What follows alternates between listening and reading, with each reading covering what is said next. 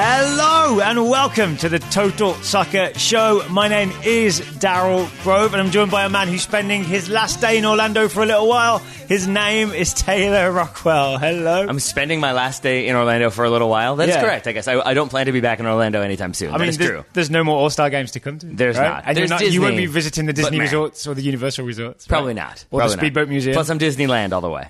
Oh, okay. Is that the California one? Yes. I so often do not know which one is which. I went to Disneyland when I was like 8 years old. That is what I have to say about that one. Yeah, I don't know that one either, really. So we are in our hotel room. We're waiting to get kicked out. We have just enough time to record a show. Yes, exactly. We're in our bunker. We're hoping no one finds us. Yeah. We're recording this quickly. Yes. No housekeeping, please. We have a helpful amount of construction in the background, which hopefully isn't audible on mic, but if it is, hopefully we've removed it in post-production. Yeah, because we're just that good. If you can't hear it, we're audio geniuses. Exactly. Yeah, if you can, we're not. Correct. So we're going to answer listener questions today, but we're also going to talk MLS All-Star. This is accurate. Because we were there for the All-Star game at is it Exploria Stadium? Yes, Orlando Stadium. MLS All-Stars versus Atletico Madrid. Local, I think, radio reporter Austin was sitting next to us and helpfully informed me of different things. Like he warned me in advance during the national anthem that when it gets to the part of the national anthem where they sing Knight, the entire crowd would yell Knights, because I guess that's like Central Florida University is the Knights, and a bunch of That's Orlando what fans. that was? Yes. Okay. There was that one, and there was one more thing. Oh, and he helpfully informed me that Exploria, which I asked, like, is that like a travel site? He's like, no, it's a resort, right? It's a timeshare company. Is it Yes. really? Yes. Ooh, MLS. Do you think MLS could be a bit more judicious in their sponsor choices? I mean, is this a listener question? Because if so, It's a Daryl question. I will drag out my answer to just be yes. Is that helpful? Is that good? I mean, I long for the day where MLS doesn't have to deal with, Herbalife, etc. You know what I'm saying? Yes. Yeah. Yes. I'll put it this way. You and I are, you more than me, I would say, are slightly discerning in the sponsors we take, or more specifically, the sponsors we don't take. I feel like MLS doesn't necessarily have that same level of like, no, this is kind of a bad look for our product. Yeah. So MLS, if you want less money coming in, hire me. That's why when we were asked to advertise for heroin, Daryl was like, I just don't think that's a good idea. I don't think we should maybe be doing that bad one. PR. It's really Bad fun, PR. though. Really fun. Taylor Rockwell. Did not think we would start like this. No. I think the Cooligans have had a bad influence That's on what you. Central Florida has done to me, Daryl. All right, let's talk All-Star game. Yeah. Atletico won 3-0. Central Florida would be meth. But yeah. Looked the best team by a distance, right? The All-Stars were really, really outclassed, as you kind of expect to be when you're a team that's literally never played together before. Yeah, I mean, I think that definitely does not help. That it's guys who, and you could see it at times, both players not quite being familiar with where they needed to be. Yeah. But there was that moment, I think, in the first half definitely in the first half, when Graham Zusi got dispossessed yet again and turned and like yelled at Carlos Vela. He had a rough night, right? He did, but he yelled at Carlos Vela to like, you got to drop in, you got to show support, and Carlos Vela gave him a look that from like 50 yards away where we were, you could still see the like, come on, man. Like, you know what this is. Like, I'm not sprinting back 20 yards. You, of all people, should know. You've been in MLS forever. You should know what the All-Star game is about. Did you? I want to say, not this makes me Nostradamus or anything, but I kind of saw this coming. Yeah. Because Atletico is such a system team, and Diego Simeone is not going to send them out and not play the system. And a team with a system against a team who've literally never played together before, it doesn't matter if you got Zlatan or Rooney or Vela or whoever, the team with the system wins every single time. I would agree with that, and then I would like advance it further to say that it was kind of the old narrative that often isn't the case, but in this case was that when you play the reserve team, which is what Atleti did, they really did, right? They started essentially a complete second string, brought in the first string with like 30 minutes to go. Yeah. But and then the first string really turned it on. Yeah, right? that's true. But there's that narrative of like, actually, when you bring in like the young reserve players who are trying to prove that they belong and should be in the squad, you're going to get a more dedicated performance than if you had started that kind of first 11 who are like, yo, I'm trying not to get hurt. I'm trying not to get into it. This is preseason. I'm just having fun. It's 100,000 degrees and it's raining. But the second string are really going to go for it. And I think you could see that in the goal, that when Llorente scores, I mean, they mob him. It's a big celebration in a way that I don't think was about like, we finally broke through the MLS All-Star resistance. I think it was more so like, yeah, great. This young guy who we've just signed for what, like 30-something million pounds from Real Madrid has scored a goal. And he's kind of like probably been working towards first team or like peripheral first team, and now he's gotten a goal for himself. Do you mind if we talk a little bit about our media experience? Sure. Because we are media. We have media access semi-regularly, but we're not covering a game every weekend kind of media, right? So it was a reminder to me the man of the match voting, the MVP voting, just how many people in the media don't really put a lot of thought into it, because Llorente won MVP based on the vote. They essentially ask all the media for a vote.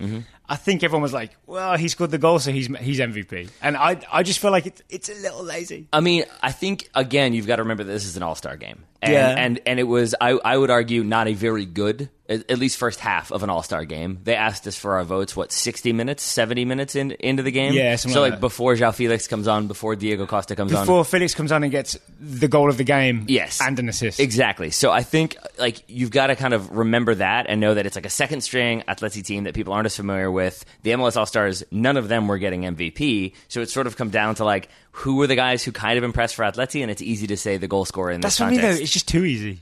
Yeah, but I mean, who you voted for who? Vitolo. Right. I thought he was really impressive in the first half. Because I was watching the game and looking at what was happening. You were. You talked to Jason Davis plenty. You had your moments with of my mouth. My eyes are on the game. I think that this is an argument that you and I can have and disagree on. But I think that there's also an argument that maybe you paid attention to Vitolo because you found him interesting. Other people maybe were focused on other aspects of the game, didn't necessarily focus on the one playmaker who's a second stringer in the first half. Yeah. All right. I mean, that's I don't disagree with that. And I say this again because I voted for Llorente. I think it's also the case. Did you? I think. Oh yeah. But why? Why? Just because he scored the goal? Basically. Yeah. I mean, because I thought it was a good goal. I enjoyed his performance. His attacking runs were fine. Everything that you would want from a striker were good. It really just came down to nobody really stood out to me in that regard. Certainly not an all-star. So yeah, I'll go with the guy who scored a goal because it's an all-star game and it doesn't really matter that much. That is the big secret of the All-Star game, yes. Right? The actual result and the performance and all that doesn't matter. It's about the spectacle, right? It's about fireworks before the game. Yes. That's that kind of game. Many fireworks, including one that backfired and kind of launched out of the field. I thought we were in trouble for a second. There were some moments because I don't know what the silver reflective aluminum-y things were that they pulled out. Yeah. But there's a decent chance that they were rayon or something that is very flammable on a firework hitting that thing. Suddenly it's a very different type of display. Anything else to say about the All-Star game before we move on to listener questions? Yeah, I think the other thing that's really kind of a big takeaway for me is that I think a lot of the All-Star game, we talked about this with the Cooligans, that it's a lot of sponsors and you're kind of emphasizing the commercial aspect. And it's the All-Star game sponsored by Target, presented by Target. Presented by Target, exactly. But I think that one of my big takeaways... A sponsor I approve of, by the way. I actually do happily shop at Target. Sure. Yeah. Yes. It's not... it's not Herbalife. Yeah, exactly. There's no pyramids in Target. There's not. Maybe there are. But I think the big takeaway for me from the skills competition and from the All-Star game is I think a lot of it is geared towards pulling in new fans. I really think that. Really? Yeah, because All-Star games historically, think about the NBA All-Star game and the dunk contest and the MLB All-Star game. I think that's what... I will watch the dunk contest. I don't watch regular NBC or NBA I'll watch games. the dunk contest. I'm not even a big basketball fan, but I'll watch that. And I'll watch the NHL All-Star game just because I think it will be interesting. It's the best players. And I think you can pull in neutrals or people who might be peripherally interested by it's this Spanish team who are very good and they just signed this young kid for a lot of money.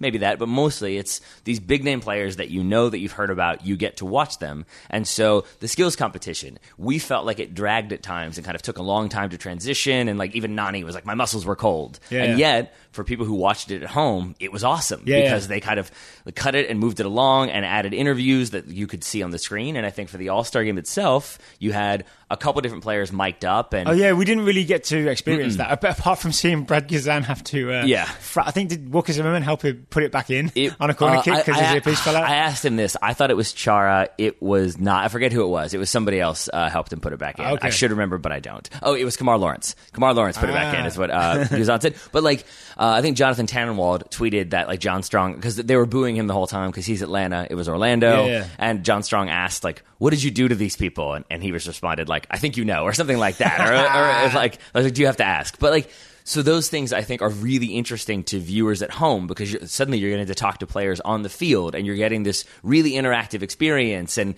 fireworks and everything. And I think it comes across for neutrals as a more exciting event. Not to say it wasn't exciting in person, but just that those little things built for a TV audience, I think are specifically built for a TV audience. So you have the mindset, and I think I am of the mindset that for All-Star games, it's good to just embrace the non-competitiveness of it and just go for some novelty. Have some weird stuff happen. Yeah, because I grabbed some audio. Have 3 keepers play 30 minutes each. Yeah, there you go. By the way, poor Nick Raimondo. Probably his final ever All-Star game because he's retiring. But he's the one that has to face, essentially... Because Atletico, halfway through the second half, pretty much when Raimondo comes in, they subbed in their entire first 11. It's like, here comes Diego Costa and Koke and Felix and Saul and the whole crew is coming. It was literally their first 11. Like, Jan Oblak comes in and, I think it en masse, right? It was almost the whole team. I think, one time he, chested it down and dribbled past somebody. Another time he, cut past Chris Wondolowski. It was these guys are maybe next level, slightly next level. But I grabbed some audio talking to Paxton Pomykal afterwards. Okay. Maybe we'll have that on a show at some point. We'll see. Right. Certainly not this one. Time is of the essence. But I would say, I asked him sort of, tactical, the thing that you spotted about how he kept finding pockets of space that we always really enjoy. I asked him about, how he does that. Is that a thing he's coached to do? Well, I want to hear this audio now. Hey, we will. But I do think that it was a sort of, it took him a second, and I don't think it's because it was a particularly difficult question, but because I think a lot of the other questions were how does it feel to play in an All-Star game? Was it fun playing against it?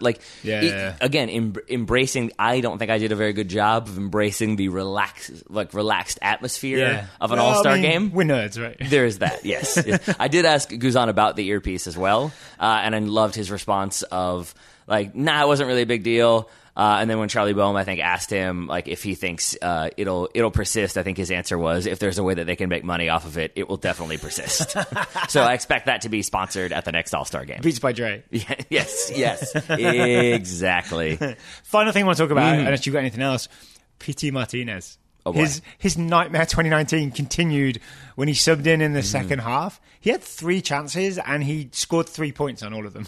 Yeah. I mean, I think from our angle he may have put it wide of the goal and over as well. So maybe he didn't even get the 3 points.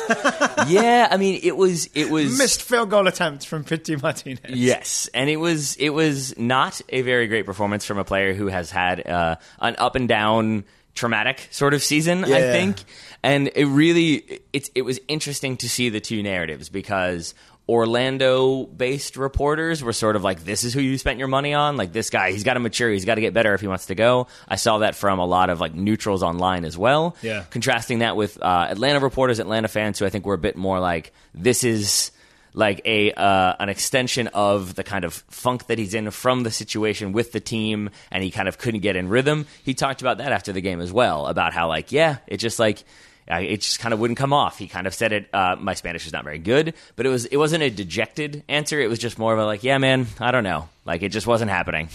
And I think he wanted it. I think he really wanted to get a goal and to kind of it's his first All-Star game, right? Yeah, so probably his first experience of this whole thing. Yeah, but I think also more. Yes, that's definitely true. But it's also you're surrounded by stars to one degree or another when it comes to Major League Soccer, and then you're playing against Atleti, and that's a team that and if you're an up-and-coming South American who has visions of playing in Europe, you probably want to do something and to, that's true. Shank 3 shots. That's the type of team you would probably like to sign for. Yes. So that was the downer for Atlanta fans. My final takeaway was, I tweeted about this, but LGP... I did get to talk to him a little bit as well after the game, and I wanted to ask about Diego Costa because Costa comes in and he did all the Diego Costa things we know and love. There's battling, there's shoving, there's a scratch on Bastian Schweinsteiger. He had a big scratch on his chest that I'm not sure if that came from Diego Costa. He went down for a couple penalty appeals. He did, but he gets into it with LGP. At one point, LGP ends up getting the ball, and it didn't seem like they were the best of friends on the field. It cemented everything we've heard about Diego Costa, which is that, first of all, LGP emphasized, I got the ball. So that was the important thing. But then he from under the chair he was sitting in, he pulled up Costa's jersey. That they swapped jerseys after the game. He said he was I think he called him a sweetheart. He said he's very sweet. He's a very nice guy, and it was I've heard that. I've heard off the field he's a very, very nice man. Yeah, and I think as soon as the game goes, he switches back into hey man, how you doing? Yeah.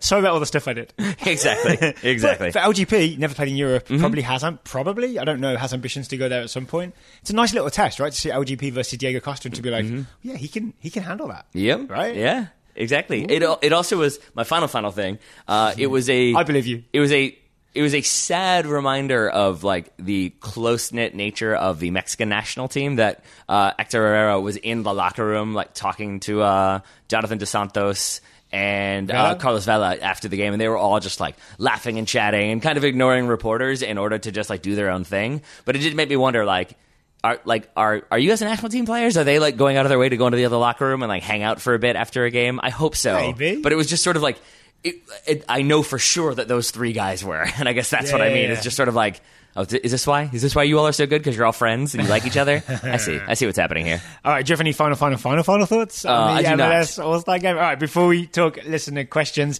today's show is sponsored by Manscaped, the #1 men's below-the-belt grooming tool. It is, and I would say we got a number of different Manscaped products sent to us. There is, I have to try to kind of like beat around the bush on this one, not literally, because I am a more private person than these ads might indicate. So it's why I get uncomfortable even having these conversations. But I would say they sent us a sort of like deodorant for your downstairs parts, which has come in handy in Orlando because it's been hot and humid and it is oppressive at times. And having a product that is designed to keep things from like being sticky and sweaty and gross is a very welcome relief. So what's it's called a deodorant? It's called a like crop revitalizer or something like that. I see. The crop preserver, according to the copy I have. There we go. Anti-chafing deodorant for down there. For down there. So Manscaped offers precision-engineered tools for your family jewels. Because apart from the deodorant that we talked about, the crop preserver, there is the trimmer, I guess you would call it. The lawnmower, right? The lawnmower 2.0. The lawnmower 2.0. Yeah. Daryl, you do not have one of those, right? No, they sent us one and asked us to try it and talk about it. And we were like, you know there's two of us, right? Yeah, exactly. So I think the only solution is next time we're with the Cooligans, we'll have Alexis use it on you. Does that work? And then we can see... We'll see if it works. And I think he'd probably be down for that one. I think it'd be a fun, they're all about the, Instagram Live stuff, so we could film it as well. What more could we ask for? Lovely. So it doesn't sound like you're so excited about that possibility. But one thing that I think is worth remembering, as they note here, you don't use the same trimmer on your face as you do for your downstairs parts, because that's just nasty. You shouldn't. At the very least, you shouldn't. You shouldn't. But then you end up, what ends up happening, very few people are going out and buying, a brand new face, beard trimmer to then use on their downstairs area is what we're going to keep calling it. Their bathing suit parts. And so you end up using basically your old trimmer is most often what happens. And then you're using the thing that's you send the reserves in. Yeah, exactly. But then you're the first half Atletico team. See, exactly. But then you're using the ones that are unproven or sort of erratic or old and beaten up. You don't want that. But with the Manscaped one, it's just it's a compact little thing. Yeah. It's easy to travel with if you need to, but it's a nice new thing that doesn't snag, doesn't have it cause any problems. It's nice and easy, simple to use.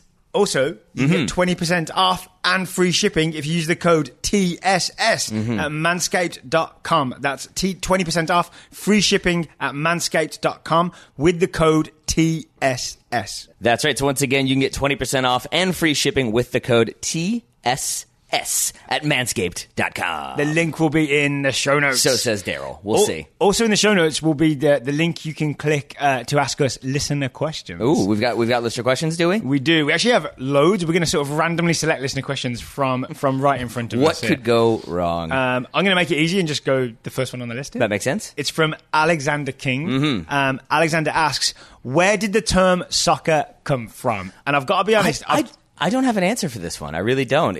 I think what I would recommend is that Alexander go out and find a podcast that explains terms and core concepts of soccer in a succinct but still entertaining and funny sort of way. Yeah, some sort of recently released fresh podcast from experienced podcasters that really gets into details on stuff like this. We are, of course, talking about our new show, Soccer 101. Soccer 101, we've got to say thank you to everybody who helped us with the launch. We rocketed up the iTunes charts. We were, somewhat briefly... Top 50 in all podcasts. We were number 47 for a nice little while. In your face, Ira Glass. We did. We were above Ira Glass. We knocked him off? Yeah. It's a slightly less... I'm not sure it's long enough for him to notice, but we did. No. It's a slightly less frightening competitor than when we were trying to knock off the Stone Cold podcast in 2014, I believe it was. The vengeance would be less savage from Ira Glass. You never know. I feel like maybe he has that quiet rage that can come out and he ends up committing atrocities. But yes, to answer Alexander's question, we do go in more in depth on Soccer 101, on this question, on many other kind of core concepts, core topics. We are going to give Alexander at least the brief answer here, right? Yeah. The brief answer is football, association football, That's the kind of technical terminology for it. Association, the abbreviation comes from that. Soccer, SOC, that's where it comes from. The middle syllable, essentially, right? Yeah, soccer. And then the slightly longer explanation, there was also rugby football. That's why there was association football and rugby football. You know, rugby like we play over there. There was rugger and soccer. Yeah, and that's the thing that we talk about in 101. The final point I'll say on this one is just that, like, we didn't just make up soccer here in the United States. That's not just that we were like, oh, we're going to be different. It was what it was called at one point in England. So if anything, we're just the traditionalist hipsters who care about the core of the beauty of the sport. We care about the spirit of the game, Daryl. That's definitely You just care about football. And obviously, if you go listen to Soccer 101, our new show, which we really hope you will support, I think most TSS listeners have gone and listened to it based on the download numbers, but some of you haven't. We know who you are. Please go and listen to Soccer 101. We get into a lot more detail on this question. We'll even find out why football is called football if you go listen to that show. It's not why you think. It's not. It's not at all. Here's the problem with doing a show in which we talk about like international players and coaches and teams is that I then take that to my pronunciation of names because I was about to pronounce our next listener questioner, Jed Voorhoff. Because I was like, oh, it's probably a Dutch name. It's Jed. It's Jed. It's Jed Voorhoff. You might be Dutch. Jed asks, what's the benefit of having 2 transfer windows as opposed to just 1 transfer deadline like with other sports? So do other sports have one, like American sports have one like trade deadline? Yes, I believe so. Okay. And then just if anyone really needs the basics on this, in Europe, there's the summer transfer window, which we're in the middle of right now, which will close usually like end of August, right? Like early September. And then there's the winter transfer window, the January transfer window, where you can make transfers throughout January. Outside of that, you cannot. So the question is, what's the benefit? The benefit is if you get it wrong in the summer for the start of the season, January is your chance to make amends. Right? Yeah, but I think what Jed is maybe getting at is the idea that like if you have a whole half of a season, because that's usually what it is. It's like not even necessarily half, but you like the win, like you can make trades up until a certain point, like midway-ish through the season. So if you've made a mistake in the summer, you can correct it a month into the season as opposed to like, oh, the window's closed and now we've got to deal with that until January. And in January, we only have 1 month. I think his question is maybe getting at like, why don't they have just a 4-month period, half of the season where you can sign players and then that's it for the rest of the time? So my guess, like for the history of why it happened is there used to be no transfer window. It used to be just open all the time. You could just sign players anytime you liked. And honestly, it was kind of exciting. I remember being in high school and Andy Cole was the big star for Newcastle United, scoring a load of goals. And, you know, Newcastle were like challenging Manchester United's dominance. And someone went home and like went on we used to have a thing called teletext. Did you ever get that? It was literally like text news pages that would be on your TV. One of our friends went home for lunch, which most people don't at high school, obviously, right? And found out by looking at teletext that Andy Cole had gone to Manchester United for £7 million. Wow. Plus Keith Gillespie, I think. But there's this crazy thing where just in the middle of the season... They give away Gillespie? In the middle of the season, just random transfers could happen. And it was kind of exciting. So, but it comes from a place where transfers used to happen all the time. So I think when they started to impose... essentially the opposite of windows of no transfers, they had to at least give them an opportunity to reinforce mid-season. Because teams were used to reinforcing mid-season. So that's why. But yes, it is. But I think then also like why you only want specific periods. One, like basically before the season starts roughly, and then one like corresponding with like a winter break midpoint sort of time is I think that you can't then... undermine an opponent. If you're in a title race and you're Man City, say like if we like combine worlds and there's like a Man City Leicester title race, there's an argument to be made that if Man City had gone out and signed Jamie Vardy or N'Golo Kante that season, do Leicester have the rest of the season that they had? Probably not. No, I mean, this is what used to happen. Literally, I'm talking about Man United signed Andy Cole. The same thing happened when Aston Villa were doing really well in like 98? Yeah. Alex Ferguson just went, all right, well, we'll just buy Dwight York. Exactly. Yeah. And so, like, and if you're Leicester, like, yes, you might try to hold on to your players, but if you sign N'Golo Kante for not much money, as they did, and then Man City offer you £80 million, winning the Premier League is probably worth £80 million or £100 million for Man City. And for Leicester, like not winning the Premier League but still getting £100 million is worth it. And so I think like you can have big teams undermine that way, but you can also have big teams then just constantly strengthen. If you know how many times do we talk about like, oh, Tottenham are in an injury crisis or Man City are struggling because they don't have a Fernandinho replacement. But if you're able to just go out and sign a replacement the next day, like you're never really going to have to deal with injuries. It just kind of allows you to constantly reinforce and spend monies and basically pilfer smaller teams who can't compete financially. And then, so bigger picture for Jed's question, like I mentioned, like this happened, I think historically, because you used to be able to reinforce all the time, so they wanted to give them that mid-season opportunity to reinforce. Yeah. With American sports, can I assume that when the leagues were set up, they were just already set up like from the very start with, okay, and the trade deadline is here? I believe so, yeah. I mean, I'm sure it's evolved over time, as have all sports, but yes, I think they all kind of, similar to why Major League Soccer mimics the All-Star Game format, yeah, I think they all set up with a similar structure, generally speaking. All right, I think we should answer one more listener question before the next ad break. What you got? I would like to answer Ryan Downey's question. Ryan Downey asks, would you rather manage a top club team or a top international team, and why? It is a more difficult question than I expected. It is, right? Because it's a good question. I love this question.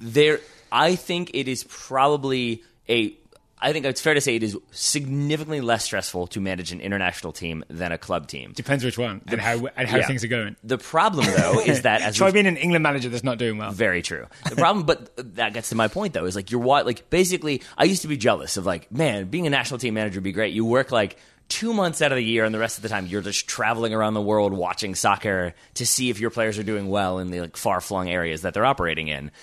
But then you have to bring those players together from far-flung corners of the world and bring them together and get them playing a system and get them all on the same page and bring together a bunch of disparate personalities to operate as a team in a month or 2 weeks or 1 week. And that's a big challenge, and it requires a certain type of disposition and personality and an ability to communicate. And if you're a perfectionist who wants everybody to play a certain way, you literally can't do that. And so I think it would be like potentially more fun to be a national team manager because of all the things you get to do outside of coaching, but it would be incredibly stressful, and especially if it doesn't go well. Whereas as a club manager, you have the kind of ability to day-to-day like get to know your players, and you know what their quirks are and what they like and what they don't like and who likes who and how to keep those two apart and how to keep those two together and how to get everybody playing the same system. And you have so much more time to be able to do that. That like then it's time with the players, time with the club, time working on tactics, all that type of thing.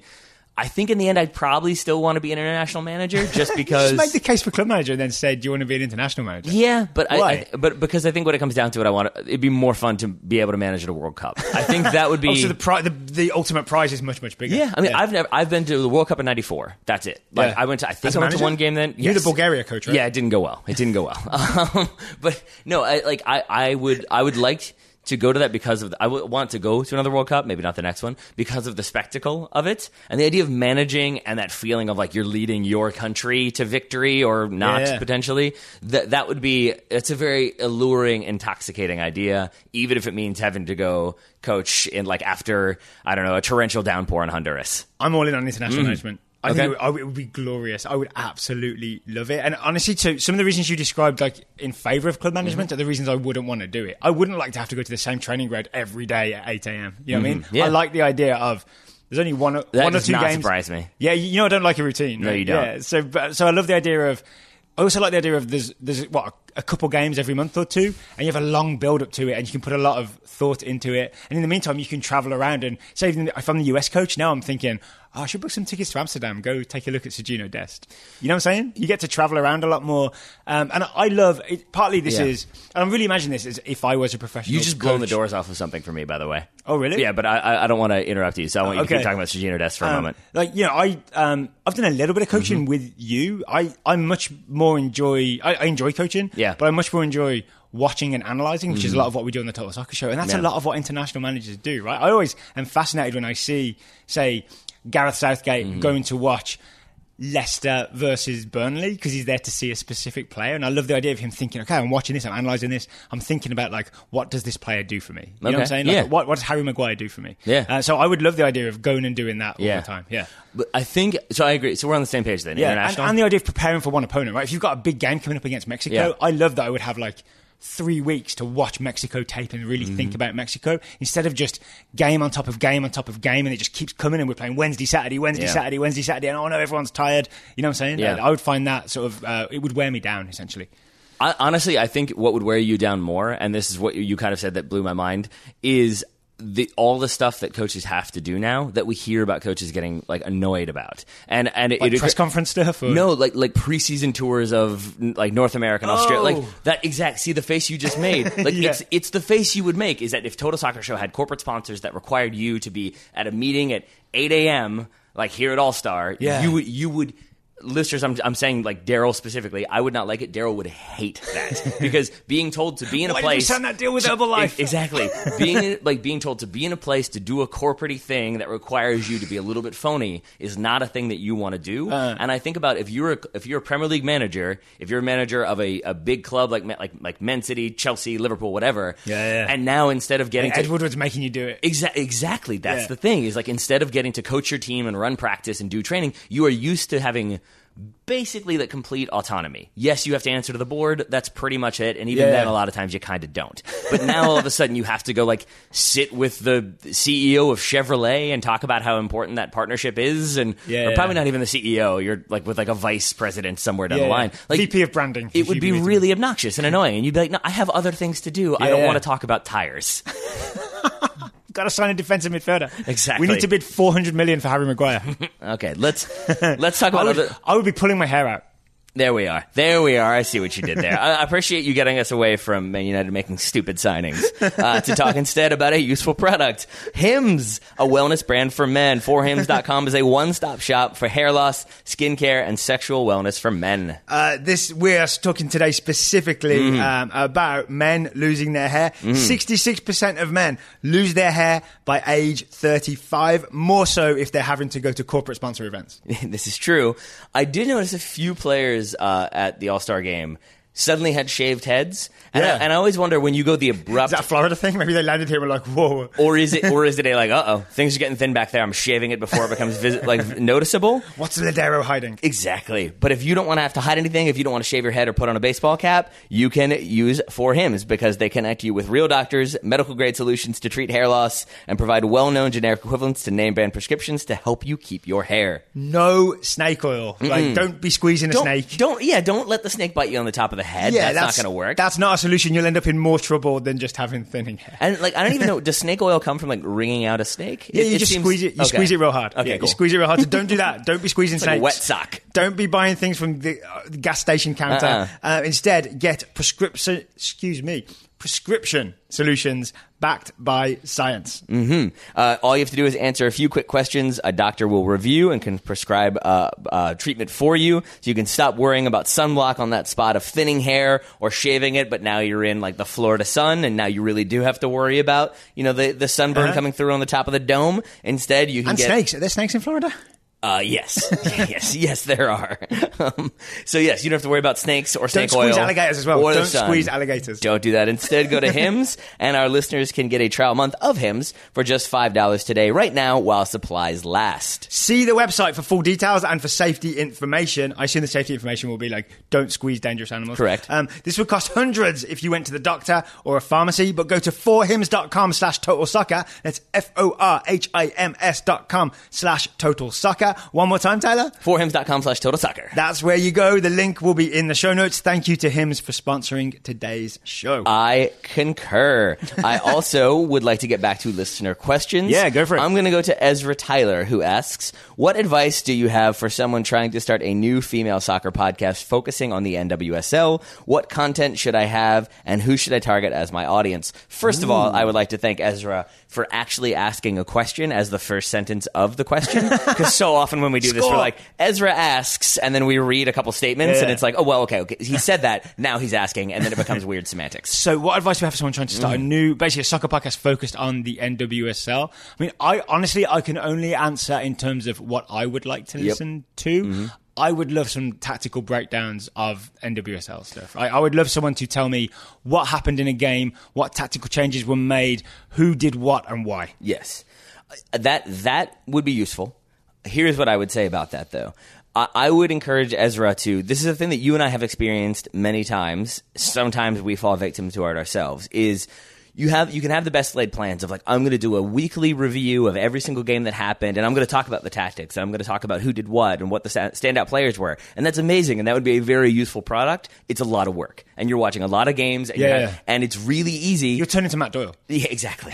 Or I mean, that's honestly that would be wonderful. Matt Doyle gets paid to talk about soccer. That is great, and you might have that expectation, but the reality is, you're going to do that for like a week or two, and then you're going to be like, I'm going to change the format. I'm going to talk about one game a week. Oh, that's a lot. I'm going to talk about like the individual highlight moments. And so I say all that to say, not to be like to dissuade Ezra from doing this, but to say that I think really spend some time thinking about what format is easiest or is a thing that doable, you want to do that you will have the drive to do. Because if you start out doing a weekly review show and then 3 weeks in you change to like, I'm going to do a player spotlight, you've kind of changed the structure of the show so much so that, like, if you have people who are in on the first thing, maybe they're not in on the second, and if you keep changing and then you change the schedule. But we've changed over time, right? We've tweaked our show as we go, and I think it's important to like make little improvements as you go to make things better. But I guess I'm sort of answering. I'm not saying like you can never change. Yeah, I'm answering the question I was about to ask, really, which is like small tweaks are good, like little improvements, but not like wholesale changes each week. But I guess what I'm getting at is I think if you start off by doing this grandiose project, look, how many podcasts do we talk about are like, oh, that's an interesting one, and then you go to click on it and it's like last updated 2016, last updated 2015. Like that's what happens is you get really excited about it. It's way more work than people expect for way less reward than people expect. I always go with like the Simpsons Family Guy analogy of like the whole town is listening and now everyone knows. That's not how it works. 20 people are listening maybe. And so like, I think the thing that is most manageable or most reflects your passion, Ezra, is the thing you should do. If you love tactics, then I would say pick a game a week and analyze the tactics on that one. If you like the highlight moments or the kind of drama of the game, then do like the top 10 moments in NWSL this week. But I think it's the thing that you most want to do. You're then going to be doing the thing you want to be doing, which is what people want to hear anyway. All right, so let's get a little creative then and think about what would be like good little formats for an NWSL show. And like the first thing that comes to my head is and is very doable, right? And not like watching every game and doing a tactical analysis of every game that happens that week for all the teams. Something like the top 5 goals in NWSL this weekend is something where you'd have to invest time in watching those goals, right? And really being able to say something insightful about them. Find something in watching those goals that other people who've only like quickly seen them on Twitter or not seen them at all haven't seen. Find something insightful by like the thing we do where you go back a minute or two and watch the build up to the goal. You'll have something to say about it. And NWSL, you can rewatch it on Yahoo and all that and ESPN. If you could do that with the top 5 goals, I think you would have some content there that is accessible for people who haven't even watched the games, because you can just have links to the goals in the show notes. People could watch the goals and then hear your analysis of them, and that's really also good. It's good exposure for the league, right? That they get someone doing that. So that, I think if I had to come up with like a pitch for an NWSL show for someone to do, that's what I would do. And then I'd add to that, sorry, I know I'm talking a long time here, but I think NWSL, it would be easy. I think you began this by saying, let's come up with some ideas, and then I believe you've just solidified the idea. Oh, my second idea is also do some occasional player interviews, because I think NWSL is accessible, right? You will have access to players if you contact clubs. They're not these giant, like NWSL teams are not these giant like Juventus-style organizations where you can't just like call up and say, hey, can I talk to Dybala? Right? But you can get an NWSL player in an interview, and then you've got to just hone your interview technique. But that would do well. So that's what I want to focus on that for a moment, though, because this is my advice, not necessarily just to Ezra, but anybody starting a podcast, anybody who's going to do a thing where I'm going to interview players. It is my biggest advice. It took me a really long time to learn this, and I'm still learning it. I'm still not great at it. Is like, know what you want to know, as in you specifically. What is appealing to you? Because I think when I first started, like in the interview, like what you want to find out from it. Yeah, because like I think when I first started doing player interviews, I would be like slightly overawed at times, but then other times it was just like, I don't know what to say. What'd you think of the game? And then like if you aren't asking engaging questions that show that you care and show that you really want to know what's going on, the person you're talking to knows that. And imagine just a normal conversation when I'm like, so Dara, how was your day? You're like, it was good. Day was good. Oh yeah? You have a nice day? Yeah, it was a good day. Dude, I spent every second with you. You know how my day was. But like, yeah, true. Very true. But like, it's just like imagine that sort of boring conversation that we've all had before where it's like, what, like, where are we going with this? And now imagine being the player who also feels the pressure to like perform, and like you're not really helping them. Because most players want to help you out and want to Yeah. give you good content and want to, they want to like, and they want to have a friendly, fun conversation. Yeah, exactly. So Yeah. like I think going in knowing like I really want to ask Rose Lavelle about like this thing she did in this game, or about like how like what she's been doing this season in terms of like cementing her role for the Spirit or whatever. Like those are all good, but just sort of going back to like career highlights or like doing the Chris Farley. Like remember that time you scored that goal? That was great. It was such a good goal. What went through your mind when you scored that goal? I hate that question. Yeah. So like I think like having questions that you yourself want to know, like assume that maybe other people want to know those answers as well. Yeah, and don't just assume that like getting someone on the show Nope. is the end goal. Like, oh, I've got Carly Lloyd on the show. Great. Then you got to remember, people may be drawn in by your Carly Lloyd interview, but then they will judge you based on the quality of that Carly Lloyd interview. Yeah. So just the get is not enough, right? It's what you do with it that counts. Because like I want to stress this. I agree entirely, and I want to stress that like imagine for a second removing the question about NWSL or like player interviews. Just imagine, Daryl, that I said to you like, hey, later on a person you don't know is going to call you. It's going to be a 15-minute conversation, maybe 20 minutes. It's going to be about like, what you've done as a podcaster. Oh, and it's recorded and people might listen to it. Like, that doesn't sound fun. That sounds like, wait, a stranger's calling me and I have to talk to them, and that's you as a podcaster. If you work in an office job and someone's like, if you're in HR and a stranger's going to call you and talk to you for 10 minutes about HR, you're like, okay, I guess. Like, it's They said I could keep the stapler. But that's what it is for a player. Like, you're being asked about your job, and so now imagine if the questions you got like from working in an office were like, how was the day today? Good? Was coffee good? Did you get the spreadsheets done? Like, it's not what you would want to talk about. And so know that the players are humans. They're the same. Yep. They don't want to have the same generic conversation. They would like you to ask interesting questions that promote interesting answers. I've just realised, in terms of Ezra's question about like who should I target? Yeah. Obviously, NWSL fans. If you start an NWSL show and it's of decent quality, you will get NWSL fans because they are not starved, but there's a shortage of content, right? So they'll probably find you and they'll listen. I think the bigger picture, like you can't appeal to all soccer fans, but US women's national team fans, right? I think that a key to promoting the NWSL or any NWSL content is the end goal of a lot of those players is to play for the US women's national team, which is, it's the big prize. Yeah. Right? So I would definitely have a feature on the show about like up and coming US women's national team players or who on the roster is doing well, that kind of stuff. So definitely have a USWNT focus to the NWSL coverage. I agree. Yeah. Any other ideas for Ezra? No, I think we've probably I've exhausted all of my opinions on this one. But I would say I haven't, but it would be annoying if I kept going. Give hours of opinions on how to do a podcast. I guess my final thing on that one would be just to say that yes, the more NWSL content, the better, because it helps keep like the league in people's minds. It keeps attention on the league, but it also helps you and me. The more stuff there is for us to know about NWSL, Okay, information we can consume. Exactly. I am all about that. Oh, sorry, I've got two final tips. I mean, one, just do it. It. Two, get a co-host. Yep. Don't do it on your own because it's really hard to just talk one person into a mic and keep it engaging because you don't have that bouncing back and forth human interaction. So get a co-host. I would say here, like I guess full disclosure, I consider Jason Davis a friend. I find that incredibly.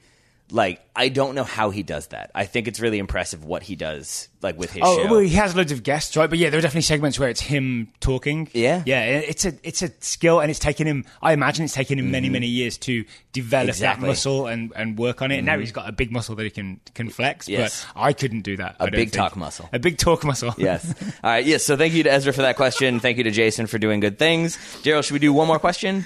Yeah, how about we answer Tom Holt's question? All right. All right. Tom Holt asks, is Major League Soccer actually a detriment to the development of American players? Tom asks this because he suspects that having a safe home league to play in prevents some players from challenging themselves in Europe.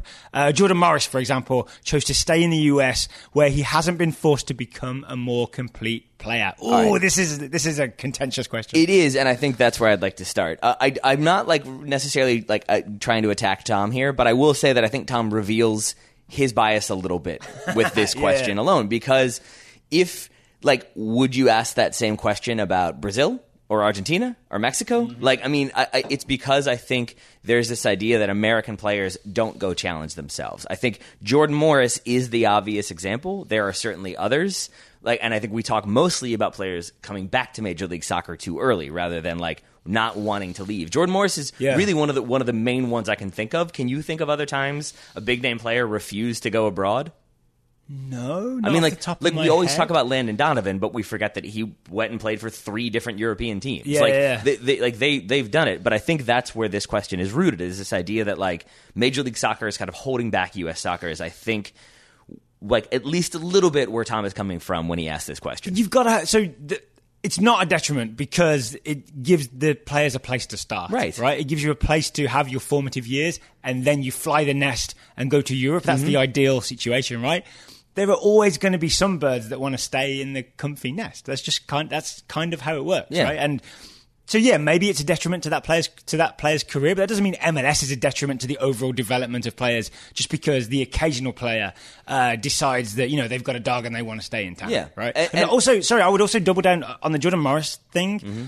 You've got to remember, you can say he hasn't become a more complete player. He's also missed an entire year with a horrible, horrible injury. He was really unlucky in that happening. We don't know if he might have developed more as a player if he hadn't missed a year through injury. He might have. There's that element. He might have. But I think there's, for every person that doesn't want to go out on a Saturday night because it's more comfortable to stay home and then decides to go out and ends up having a really good night. Yeah. There's a person who stays home and has a just fine night. And I think that the same loads on Netflix. The same apply to some extent. There are other streaming platforms available. I guess I subscribe to all of them. Yes. So And once The Office is gone, honestly, Netflix. I'm using Netflix as the generic of staying in and streaming things. You know how we keep saying, we'll get an Uber, but we're actually pressing the lift button? Yes, exactly. True. I'll have a Coke when I'm ordering a Sprite. Today's show is sponsored by neither of those companies, by the way. This is correct. We should change that. But so I think there are probably examples of a player who was sort of forced into going abroad, not like human trafficking wise, but just sort of like it wasn't necessarily what they wanted to do. They were comfortable playing for their local club team, but they went and did it, and there was success. But for every one of those, there's Landon Donovan, who was kind of forced into a situation that didn't really suit him or wasn't the right time or the right place. Situation. Yeah, and even Bayern Munich. I think that wasn't the best situation. It was, by all accounts, it was like Jurgen Klinsmann saying, like, that's a guy I want to coach. And we know now that Jurgen Klinsmann, not the best coach. And so, I think... Not the best friend to Landon Donovan, either. Also that. There is very unhelpful in Donovan's career when you look back. There is that sort of narrative, right? That that is what started the souring of that relationship. Is that Klinsmann was like, Donovan is the guy, and when he wasn't, it was sort of like, I put my reputation on you. Yeah, that didn't come to fruition. Now I don't like you as much anymore. Now Philip Lahm says mean things about me. Exactly. So I say all that just to say that I think there's some people who probably won't develop as much as they probably could have. I do think Jordan Morris is one of those. But I also think that we're in a weird situation, and it's frustrating, but it is my opinion that the United States is not nearly as deep as I think you and I thought they were, even a year or two ago. Philosophically?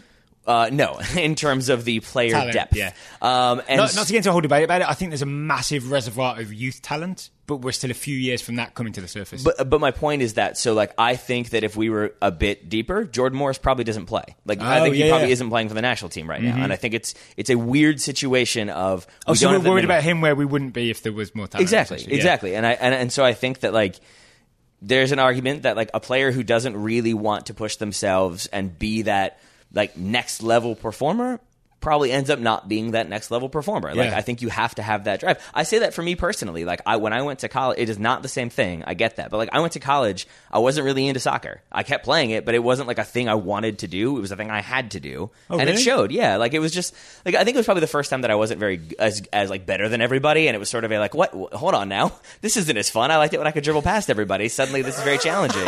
And it's this tracking back nonsense. And I think that happens, but it's also why I don't play for the national team, is because if you don't have that motivation to be no, I'm beating everybody. It's why Bobby Warshaw, I think, was a successful pro, because Bobby wants to be the best at what he does. Yeah. And you have to have that motivation. And if you don't, playing pickup. Exactly. Exactly. So I think that Major League Soccer, all of that is to say that I think Major League Soccer gives those types of players a way to get their feet wet. Yeah. It's the kiddie pool to get used to, and I don't mean that in even a pejorative or negative way. I just mean it's a way for people to get their first start. It's a place for Paxton Pomykal to get 1,000 professional minutes playing against seasoned pros and turn the heads of people in Europe, and then you go to a bigger club if he wants to do that, and if he does, then he pushes himself. And then an even more extreme example, for every Jordan Morris who maybe stayed too long, or a Michael Bradley who came home too soon, there are guys like Weston McKennie and Chris Richards who go through an Yep. MLS infrastructure of a development academy, but don't even set foot in the league. They just leave straight away, right? Yeah. They go to Schalke or to Bayern Munich, right? Yeah. So overall, so the answer to Tom's question is no. MLS is not actually a detriment to the development of American players, because if it didn't exist, there'd be far few players that are even getting developed at all. I agree. Yeah. My final point on this, though, it's a slightly abstract one, but it's a thing that I've thought a lot about and like never had like the opportunity to discuss. Is this idea that like I think it's worth remembering that like the best way I can explain this is like no one thinks about you as much as you think about you, and so I say that to say like we look at. I want to tell this to everybody at parties. It's very true. Yeah. It's also worth remembering no one remembers you the way you remember you. Yes. So that when you're like, oh, that time in high school when I was a jerk, I'm sure everyone remembers it. Think about how often you're remembering stuff from high school, and it's rarely like that person spited me. It's always like, oh, that time I was embarrassing. No one's remembering you. All that is to say that like when we look at U.S. rosters, I think a lot of the time we look at them.